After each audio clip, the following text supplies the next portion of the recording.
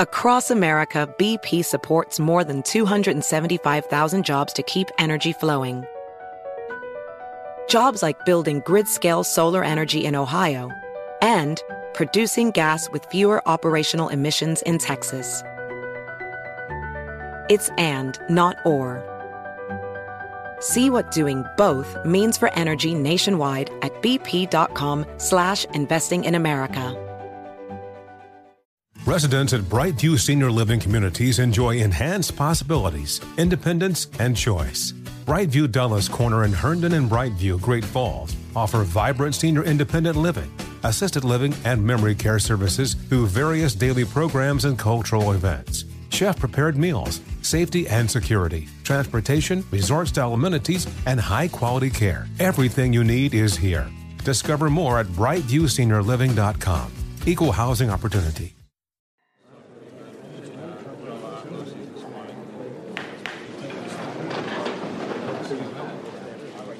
Four days before his execution, Chang Sung-taek sat inside the Mansudae Assembly Hall behind a wood-paneled desk, flanked by hundreds of his fellow politicians and bureaucrats. Seated before him, behind an ornately carved dais, was his nephew and judge, Kim Jong-un. As Chang fidgeted in his chair, the Politburo issued its judgment. Chang pretended to uphold the party and leader, but was engrossed in such factional acts as dreaming different dreams and involving himself in double dealing behind the scene. Chang looked sullen. Two soldiers approached him, grabbed him up by the elbows, and escorted him out of the room. The 67-year-old official looked hunched and frail, as if on the verge of collapse. Within days, he would be dead. The so-called dreams and double dealings Uncle Chang committed were never specified. All we know is that Kim Jong-un considered him a threat, and some believe Kim Jong-nam factored into his death sentence. Chang Sung-taek clearly had a favorite nephew. He and Kim Jong-nam spoke on the phone regularly and shared common goals for the country. Chang reportedly wired money to his nephew in Macau. Some murmured that Chang was hoping to install Kim Jong-nam as the next leader. Others suggested that China was providing security for Kim Jong-nam as a favor to Uncle Chang, as a thank you for his Chinese-friendly policies. Few know what conversations were had in Beijing, but rumors have swirled that China was taking a close look at Kim Jong-nam, just in case the incumbent leader needed to be, well, replaced. Kim Jong-nam was an obvious choice for that because, he's known to be quite friendly to China. He was somebody, I think, that China felt could be counted on and was beholden to them. And that is why I think he was living in Macau as well, a Chinese territory, a place where he could come and go easily, but under the protection of China. Even if China provided Kim Jong-nam with security, it didn't provide much support financially. Because shortly after Uncle Chang was dispatched from this planet, with anti-aircraft guns no less, Kim Jong-nam's lavish lifestyle began to flounder. The man who was accustomed to staying at 5-star hotels and oceanside villas was now desperately reserving Airbnbs. Another former school friend of Kim Jong-nam told me that Kim Jong-nam seemed to have been kind of cut off from the regime finances once Kim Jong-un took over. For reasons that aren't clear, the revenue stream Kim Jong-nam had secured running his gambling sites may have dried up. He was clearly working for a living, working for himself and making money for himself. In the final years of his life, with Uncle Chang dead, Kim Jong-nam became increasingly desperate for cash.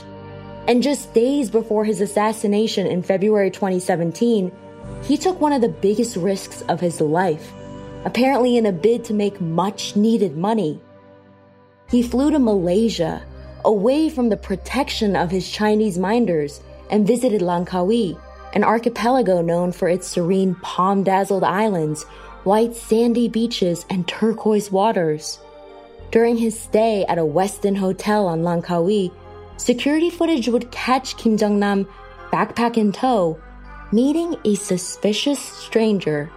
So some of the last footage of Kim Jong-nam showed him in a hotel elevator with a man of Asian ethnicity.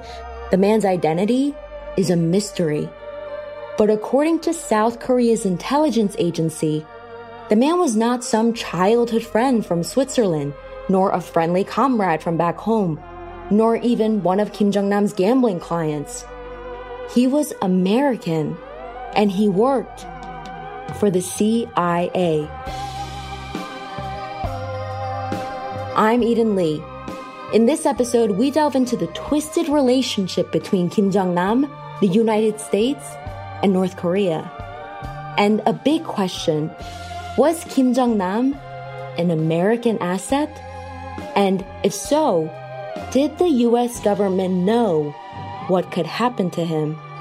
The regime has every interest to keep tabs on his brother. North Korea has chemical weapons capability, but the willingness to use is there. Kim Jong-nam had been acting as an informant to the CIA, giving them information, what he knew about Kim Jong-un and the regime. This is Big Brother.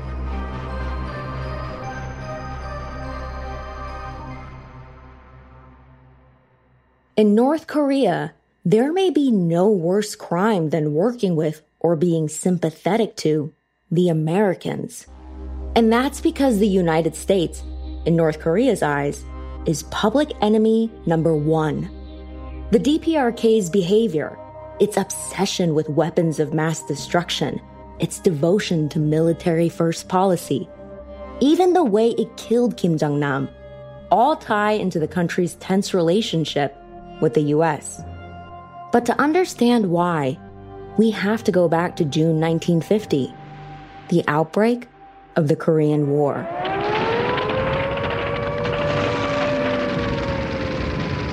I would say with just the slightest exaggeration that the Korean War launched modern international history.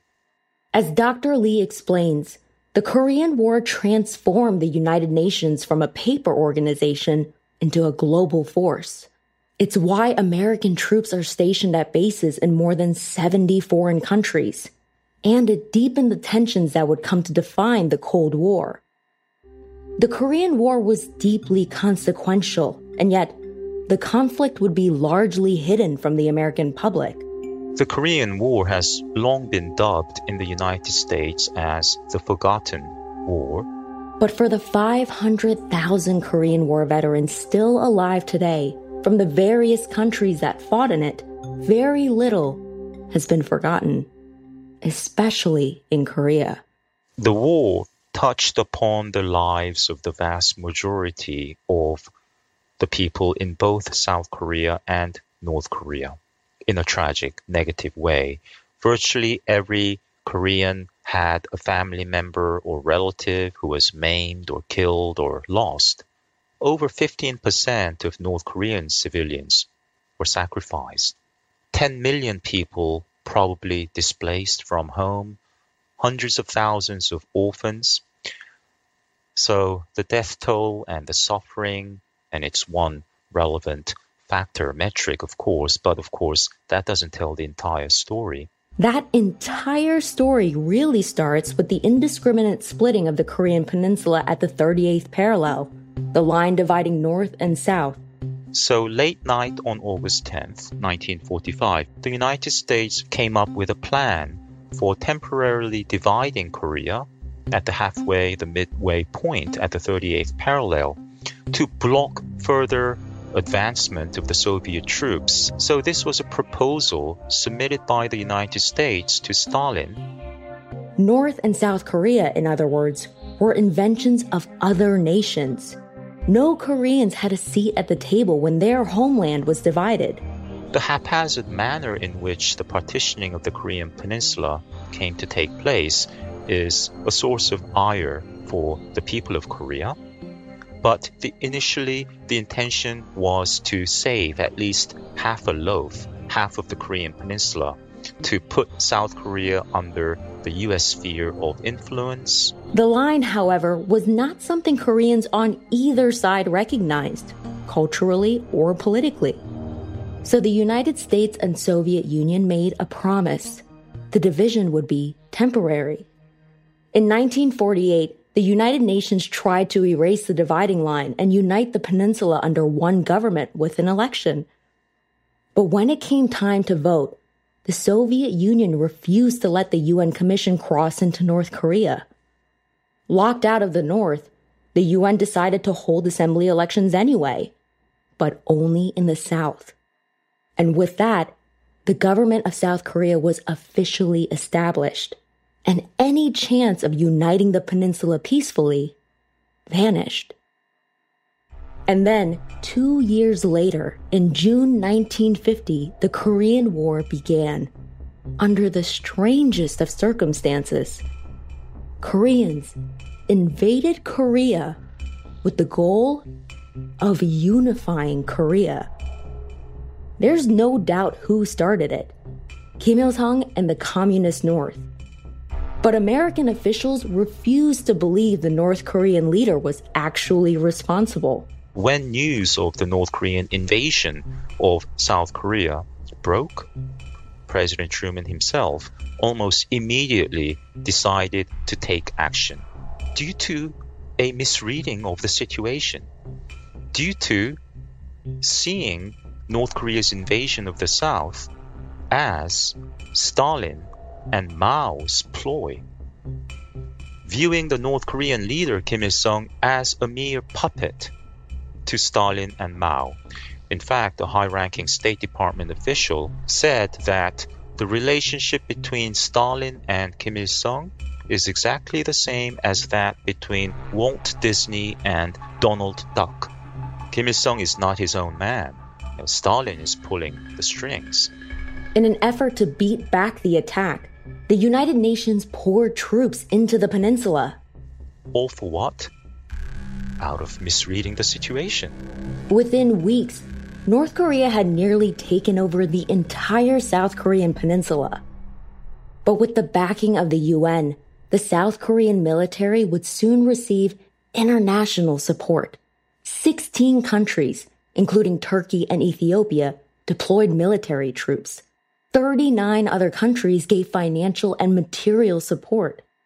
But it was the United States that provided the bulk of foreign manpower and weaponry.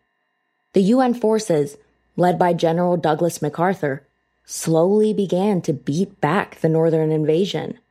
Only 5 years removed from World War II, American officials chose a playbook that had successfully repelled Imperial Japan: air power. The Air Force weakened the North Korean advance by targeting the military's rear, disabling the chain of troops in charge of supplying the front with ammo, gasoline, and food. They also heavily targeted North Korean cities. This strategy, while effective, would lead to the most destructive bombing campaign in military history. As the U.S. Secretary of Defense Robert Levitt explained, "If we keep on tearing the place apart, we can make it a most unpopular affair for the North Koreans. We ought to go right ahead." The extent of the bombing was unimaginable. North Korea was flattened. More than 85% of the country's buildings were destroyed. Some cities, like Sinaju, were transformed into rubble. American pilots also targeted irrigation dams that had provided water for 3/4 of the country's crops. Floodwaters destroyed swaths of farmland. Suffering ensued. With their cities gone, millions of North Koreans resorted to living underground. And the hellfire continued with a new lethal innovation that had been tested in World War II, but now in the Korean War made its real debut: napalm. This is what a napalm bomb does when it hits. Its searing flame spreads for hundreds of feet. The infantrymen then take over and advance up the crucial ridge. Despite the pounding of red bunkers, it is a harrowing foot-by-foot operation. Deep in their trenches, there are still plenty of the enemy left to pour fire into the attackers. But the flamethrower silences them and a smokescreen masks the attack. Grim is the word for Korea. Napalm charred the countryside and the people in it. From June to October 1950, the U.S. would drop more than 866,000 gallons of napalm on North Korea. By the war's end, more napalm was dropped on the DPRK than any other nation in history, Vietnam included. To be clear, we're not trying to stoke sympathy for the North Korean regime, nor to excuse the terrible atrocities it has committed, both during a war it started and in the decades since. But the widespread bombing of North Korea is vital to understanding the country's attitude toward the United States. Because while the Korean War might be forgotten in the US, in the DPRK, the air bombardment is taught in every school. Today, most of North Korea's anti-American propaganda is built on easily disproved lies.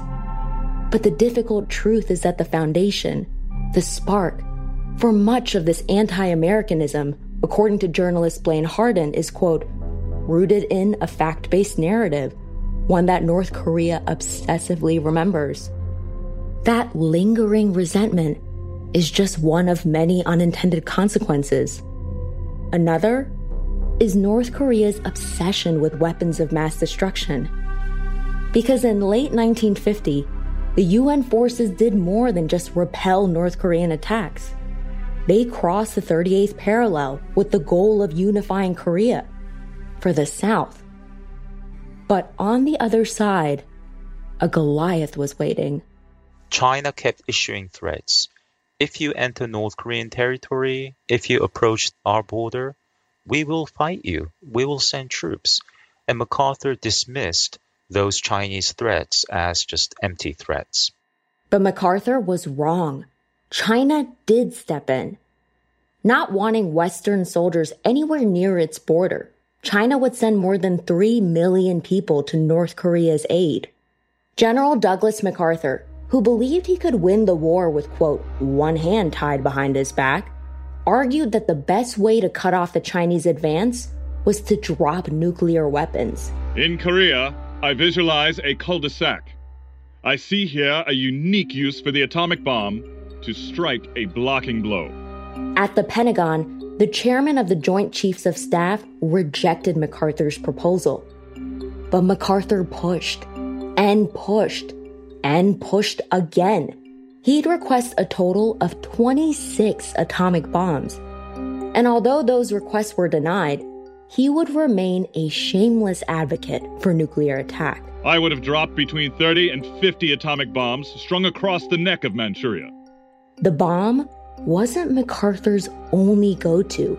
He also suggested releasing chemical weapons, arguing that the military should spread radioactive waste across the border, creating a chemical fence that would keep communist ground troops barricaded up north. Instead, President Harry Truman would fire him for insubordination. But MacArthur's replacement, General Matthew Ridgway, was also a fan of nuclear weapons. He would request 38 atomic bombs. The Pentagon did not approve. It did, however, later approve a request from the Joint Chiefs of Staff who, according to Korean War scholar Bruce Cummings, ordered, quote, atomic retaliation against Manchurian bases if large numbers of new troops came into fighting. By 1951, the possibility of a nuclear attack on North Korea seemed so inevitable that Air Force pilots started flying practice runs, dropping dummy bombs on would-be targets. By the time the armistice was signed in 1953, with both sides effectively agreeing to a stalemate, North Korean civilians and leaders were paranoid about the threat of nuclear annihilation, and that paranoia would only grow. By 1967, the United States was storing approximately 950 nuclear warheads in South Korea. The United States removed the last of these weapons from the peninsula in 1991, but to this day, submarines and stations nearby provide a so-called nuclear umbrella. And that fact has fueled North Korea's decision-making. It isn't irrational for North Korea to think it might need greater security. That, again, is Jenny Town of the Simpson Center. A nuclear attack is possible. They don't rule it out. It's, during the Korean War, the U.S. did threaten to use nuclear weapons. And there have been in the past U.S. nuclear weapons, stationed in South Korea. And there is the U.S. nuclear umbrella, right? So there are reasons. It's a small country in the middle of economic and political giants. And it's a country that doesn't necessarily have any real allies. It has a relationship with the Chinese, a relationship with the Russians. Does it really trust that? In the case of something happening, not really. And you're looking at a nuclear dense region as well, right? China has nuclear weapons, Russia has nuclear weapons, US has nuclear weapons, and South Korea and Japan have nuclear weapons by default. So there is a sense of insecurity that drives a lot of their decisions. The North Koreans look at the history, and especially, from the Korean War on, and say that it's possible. No matter where you go in Korea, north or south, you cannot escape the dynamics created by the Korean War and the antagonistic relationship that followed. It's one of the reasons North Korea is constantly rattling its saber, trying to look tough. It's one of the reasons Kim Il-sung embraced Juche, later investing obscene portions of his country's GDP to build up one of the world's largest militaries.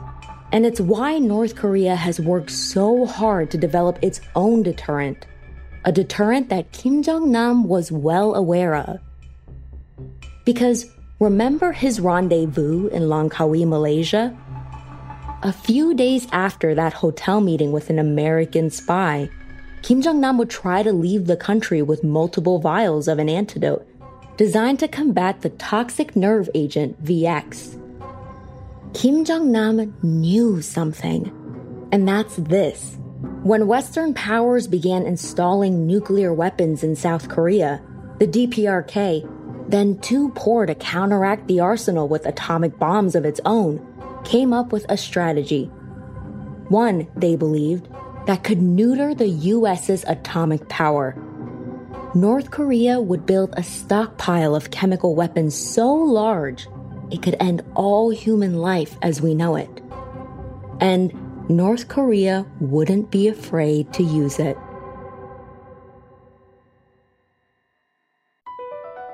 BP added more than $70 billion to the U.S. economy in 2022 by making investments from coast to coast. Investments like building charging hubs for fleets of electric buses in California and starting up new infrastructure in the Gulf of Mexico. It's and, not or. See what doing both means for energy nationwide at bp.com/investing in America.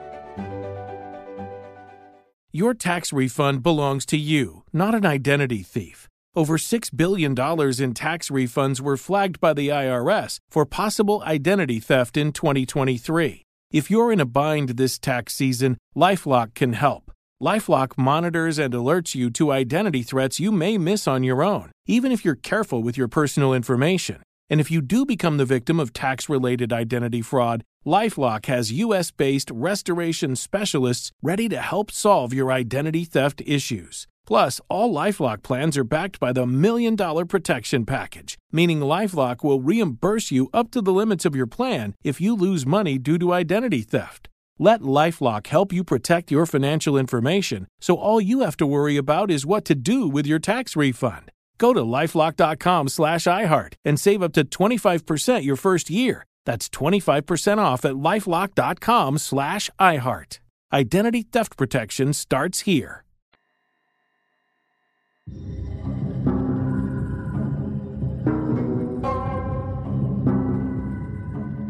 In the 1950s, as blood and bombs spilled over the Korean peninsula, chemists in the United Kingdom were waging a very different kind of battle against insects. The pesticide industry was booming, and Dr. Ranjit Ghosh, a chemist working for Imperial Chemical Industries in Gellets Hill, England, was looking for chemicals that could kill common pests, specifically mites. Ghosh was directed to look closely at secret research on a group of toxic pesticides called G agents, which had been developed by German scientists during the 1930s. Ghosh went to work, and in 1952, at the height of the Korean War, he and a fellow chemist named J.F. Newman discovered a substance, an organophosphate ester of substitute aminoethanethiol called amiton. The men celebrated the discovery. Ghosh was convinced he had found the pesticide to end all pesticides. Advertisers believed it too. By 1954, amiton was being marketed across the United Kingdom as the next great bug killer.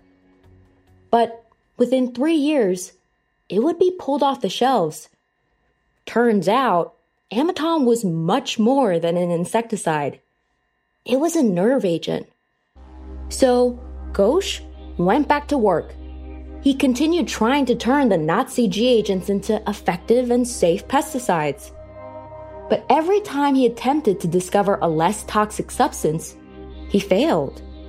In fact, each new advancement seemed to make the G agents more toxic. The most noxious, most deadly, most terrifying agent Ghosh concocted would be so potent that only a few milligrams were needed to kill a human. It would be named Venomous Agent X. Today, it's just called VX. And that is where our stories collide. Because during the Korean War, as American planes rained bombs and bullets on North Korean cities, Kim Il-sung directed his military to build a labyrinth of underground tunnels and bunkers for protection. North Korea hasn't stopped digging since. You might remember our friend, historian Benjamin Young. They remembered the years of the U.S. air bombardment. And so there's a reason why North Korea has built so many of its military facilities under the ground in mountainous ravines, under mountains. They have a massive tunnel system. So North Korea's history has made it into this very deeply paranoid, almost subterranean system. Today, it's estimated that North Korea has up to 15,000 underground layers, acting as aircraft hangars, material depots, and weapons storage facilities. It's believed the majority of the country's military supplies are protected by these underground bunkers. I think that one day perhaps the regime will collapse and we'll go there and we'll see just how huge their tunnel system was underneath the ground and just how prepared they were for any sort of air bombardment. And that might be one of the secrets that Kim Jong-nam was harboring. As the son of the dear leader, he knew that these underground cities held North Korea's war chest of chemical weapons, including what may be the largest stockpile of VX nerve agent in the world. Today, North Korea's cache of chemical weapons is the world's third largest, lagging behind only the US and Russia. The country is home to at least 11 chemical weapons facilities, almost all of them buried underground, that may produce and store up to 5,000 metric tons of these deadly agents. But, truth be told, nobody's certain how much they really have. North Korea has, chemical weapons capability, the extent of which we don't really know, but the willingness to use is there. We do, however, have a good idea of what's in North Korea's stockpile. Anthrax, smallpox, amiton, mustard gas, sarin, the plague, and, yes, VX agent. All of which are ready for their neighbors to the south, or anyone else who messes with them near their turf. North Korea has the capability of attaching, chemical weapons even to their short-range ballistic missiles. Kim Il-sung was right to bet on chemical weapons. Chemical missiles are cheaper and potentially more lethal than nuclear warheads. It would only take 1 gallon of anthrax to end all human life. Indeed, for decades, this chemical stockpile has been a remarkable deterrent and a threatening bargaining chip. The U.S. won't use its nukes because that would compel the North to release its chemical weapons. And the North won't use its chemical weapons because that would compel the U.S. to use its nukes. It's led to a strategic standoff, a menacing game of chicken that allows North Korea to act belligerently with few consequences. Anything else would be catastrophic. In the 1990s, the Pentagon calculated the cost of a preemptive strike on North Korea. The results suggested that an attack would cost the U.S. more than $1 trillion and require at least 100,000 body bags just for American troops alone. The potential loss of life in a second Korean conflict is, millions of people. You have to remember that Seoul, the capital of South Korea, is only 30 miles away from the DMZ. And about a quarter of the population lives there.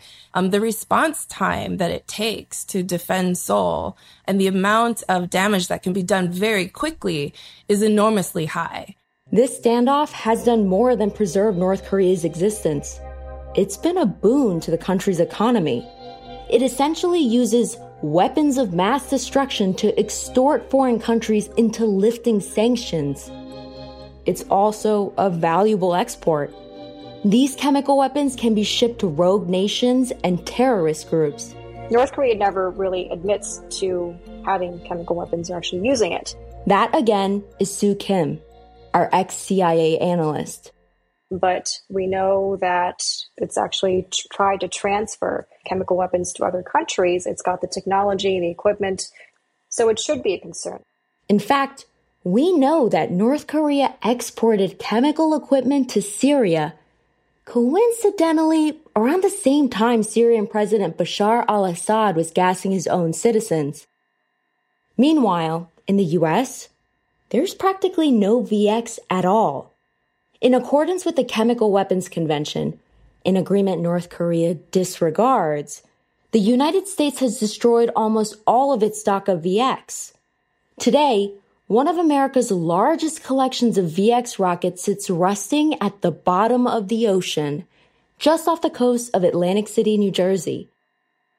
All of that's to say, while North Korea's nuclear weapons get most of the attention, perhaps it's time the country's chemical arsenal commands more of our scrutiny. We do talk constantly about the Kim regime's missile development, the provocations, and those are all, of course, valid and credible security concerns. But the chemical warfare component, the cyber components, I think are just as deadly. And in some cases, even more deadly.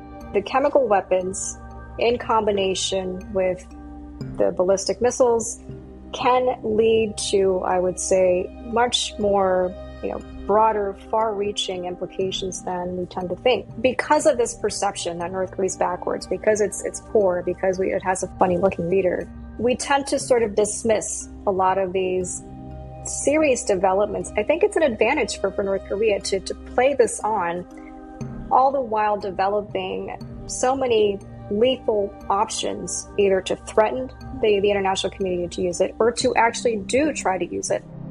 As the world found out in 2017, it's exactly the kind of weaponry one might use to quickly and silently kill a target in a very public place.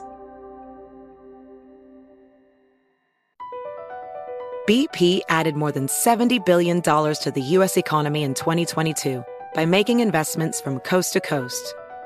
Investments like building charging hubs for fleets of electric buses in California and starting up new infrastructure in the Gulf of Mexico. It's and, not or. See what doing both means for energy nationwide at bp.com/investing in America. Witness the dawning of a new era in automotive luxury with a reveal unlike any other as Infiniti presents a new chapter in luxury, the premiere of the all-new 2025 Infiniti QX80. Join us March 20th live from the Edge at Hudson Yards in New York City, featuring an unforgettable performance by Grammy and Academy Award-winning singer, songwriter, and composer, Jon Batiste. The all-new Infiniti QX80 is unlike any luxury SUV you've ever seen. Smart enough to anticipate your needs, even before you do. Every line, curve, and detail was thoughtfully crafted, so everything for every passenger feels just right. Don't miss it. Mark your calendars and be the first to see it March 20th at 7 p.m. Eastern, only on iHeartRadio's YouTube channel. Save the date at new-QX80.com. 2025 QX80 coming this summer.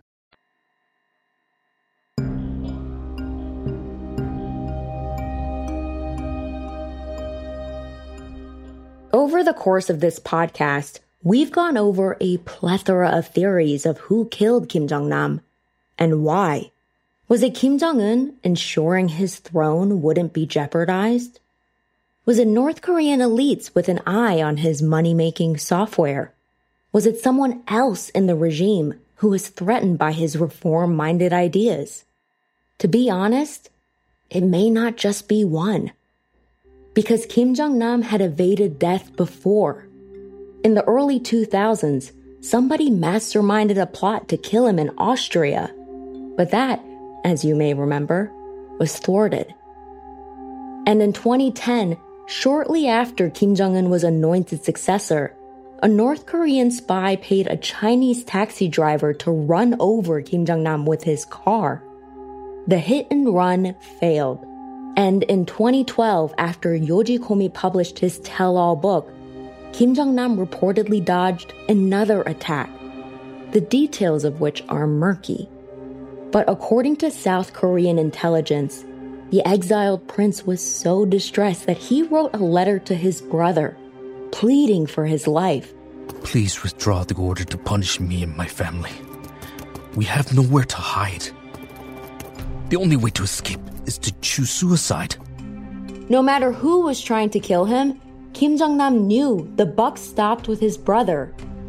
It seems Kim Jong-un didn't listen.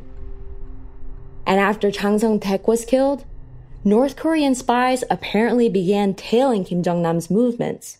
Even if Kim Jong-nam wanted to divorce himself from all of his connections in North Korea, it's not up to him. The regime, the Kim Jong-un leadership, has every interest to keep tabs on this brother.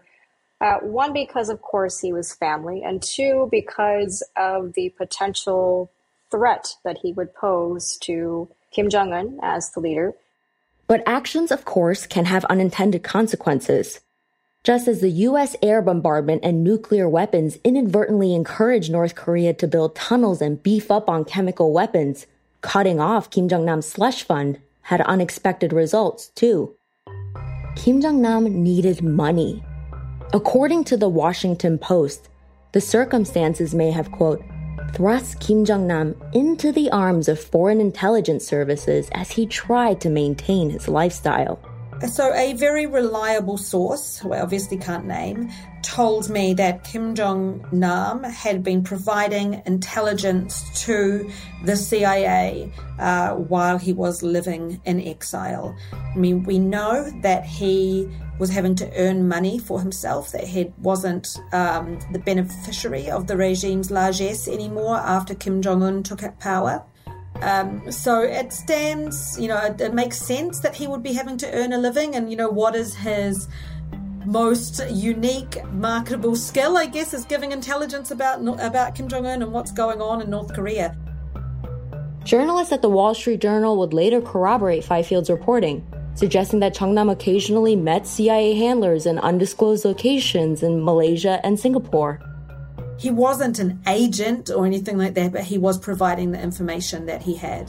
There have also been multiple reports since then that he was doing the same for South Korea, also potentially Japan. To learn more, we prodded deeper with Sue Kim, hoping she'd spill some CIA secrets to us. She was, understandably, unable to confirm these suspicions. I can't really comment about how the intel organizations obtain sources, so I'm not sure if I could help you with this question.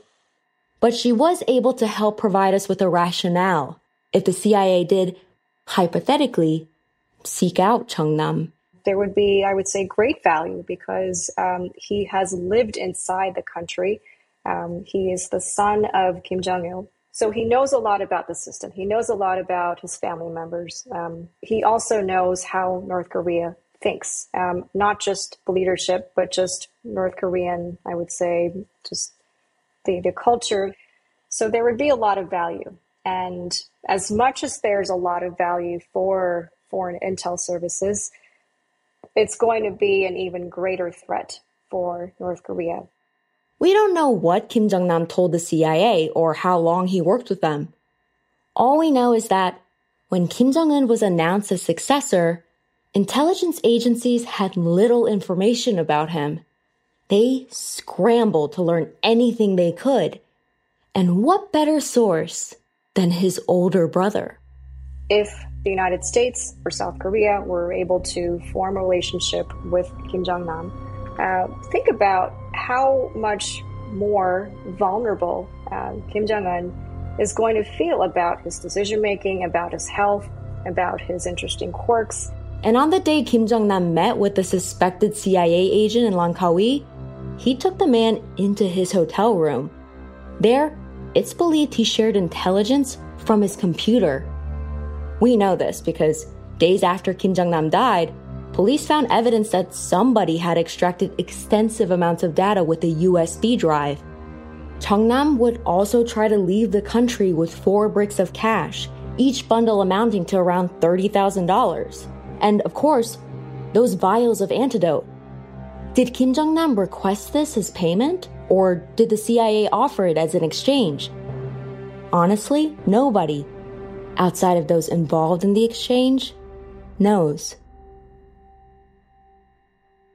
But we do know that Kim Jong-un's own spies may have been lurking in the shadows. The DPRK seemed to be aware of Chung-nam's itinerary. It's possible that because they were tailing him, they knew that he was talking to American spies. And if that's true, that would present yet another reason for his half-brother to want him out of the picture. The CIA has a history of trying to take down foreign governments.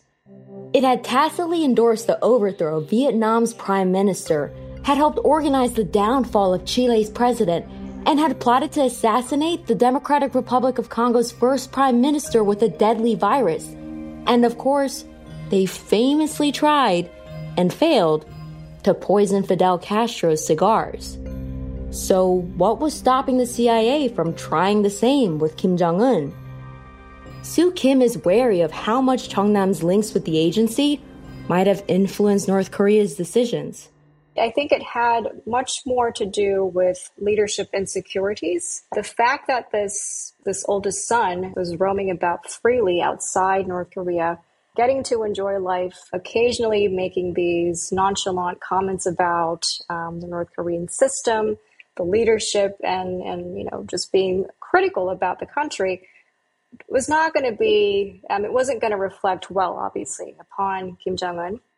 North Korea watchers like Michael Madden also questioned whether the CIA connection was really all that significant. In his opinion, the prince was already a marked man. Disregard all of the stuff about Kim Jong-nam being a source for foreign intelligence. That's just a really nice story for the news media. There'd be other motivations. But that begs the question, if there had been so many reasons to kill this man for decades now, why did it take so long for North Korea to pull the trigger? Madden suggests the reason Kim Jong-nam lived until 2017 was because he still had a number of advocates in the regime. There were other elites, people who considered Kim Jong-nam as family. There was Ri Eul-seol, a 90-something former hitman who was like a grandfather to the prince. He died in November 2015. A few months later, a former female comrade of Kim Il-sung, also close to Kim Jong-nam, died as well. By the end of 2016, Kim Jong-nam's circle of influence had either defected, were trapped in prison camps, or were buried underground. He no longer had friends or family to speak up for him. That's what put in motion Kim Jong-nam's assassination. I really think that's a huge factor in it. Madden might be onto something. Because in late 2016, North Korea's spies began hatching one of the most elaborate assassination plots ever devised. Since Kim Jong-nam enjoyed protection in China and was now spending time with foreign intelligence agents, the spies realized they had to be careful and strategic. So the hitmen likely decided that the best way to assassinate Kim Jong-nam was to kill him with a unique method. A method that was understated, bloodless, immediate, and immaculately lethal. Deep underground, stocked away in its hidden tunnels, North Korea had the perfect murder weapon on its hands.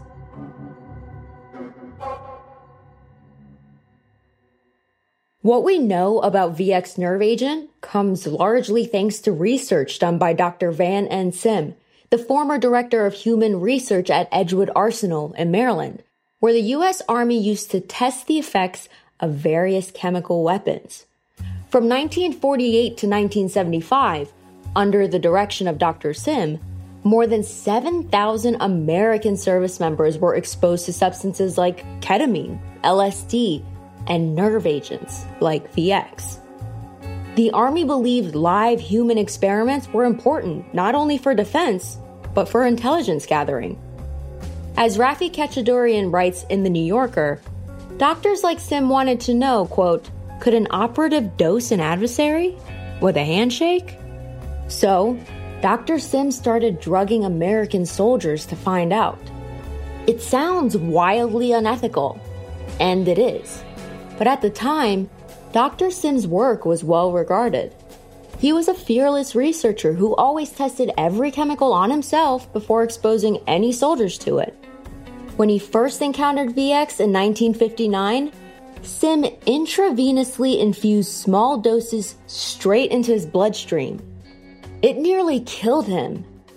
But it's thanks to Dr. Sim and the servicemen he experimented on that we now know what VX does to the human body and what the North Korean spies had planned for Kim Jong-nam. Upon contact, a small drop of VX quickly penetrates the skin and soaks into the bloodstream, and it wastes no time. The nerve agent blocks enzymes that help your muscles to relax. Within minutes, every muscle starts to contract uncontrollably. The eyes burn, the pupils narrow, sweat beads as vision blurs. The chest tightens, making breathing more and more difficult. Muscles twitch and tire as the nose runs and the mouth drools. Fluid floods the airway. Coughing fits sputter as the whole body clenches. After just 10 minutes, nerve endings scream with pain. The body can't handle this type of stimulation, so the muscles become exhausted, and eventually they curl in on themselves, contracting to the point where the victim can no longer breathe. Consciousness fades, but not quickly enough. The victim's final thoughts will be consumed by one horrifying realization that their own body is suffocating them. And it doesn't take much VX to kill you. Dr. Sim concluded that it takes just 10 milligrams of VX, about the same as 3 raindrops, to kill a human. This has prompted the CDC to call VX, quote, the most potent of all nerve agents. Tasteless, odorless, and deadly in small, almost undetectable quantities, VX is also shockingly portable. It can be broken down into 2 harmless compounds, allowing 2 people to hold these separate ingredients in their hands with minimal risk to themselves. That is, until you mix the 2 compounds together. On the next and last episode of Big Brother. The elaborate means to which North Korea would go to wash its hands of an assassination of international proportions, and how Kim Jong-nam's death triggered a daring rescue. Big Brother is a production of School of Humans and iHeartRadio, and hosted by me, Eden Lee. Lucas Riley is our writer, co-director, and associate producer. Amelia Brock is our senior producer, co-director, and editor. Executive producers are Virginia Prescott, Brandon Barr, Elsie Crowley, and Jason English. Our fact checker is Aaron Blakemore. Music composed by Jason Todd Shannon and Toon Welders. Original score mix by Vic Stafford. Audio editing by Jesse Neiswanger. Sound design and mix by Harper W. Harris. Audio correction by Josh Fisher. Voice acting by Mark Chung, Jun Yoon, Ben Holst, Tiago Lima, and Mike Coscarelli. We'd like to acknowledge the work of Dr. Bruce Cummings. Special thanks to Ryan Murdoch and Will Pearson. Sound licensed from Critical Past. If you're enjoying the podcast, help us get the word out by leaving a rating in your favorite podcast app. Until next time, I'm Eden Lee.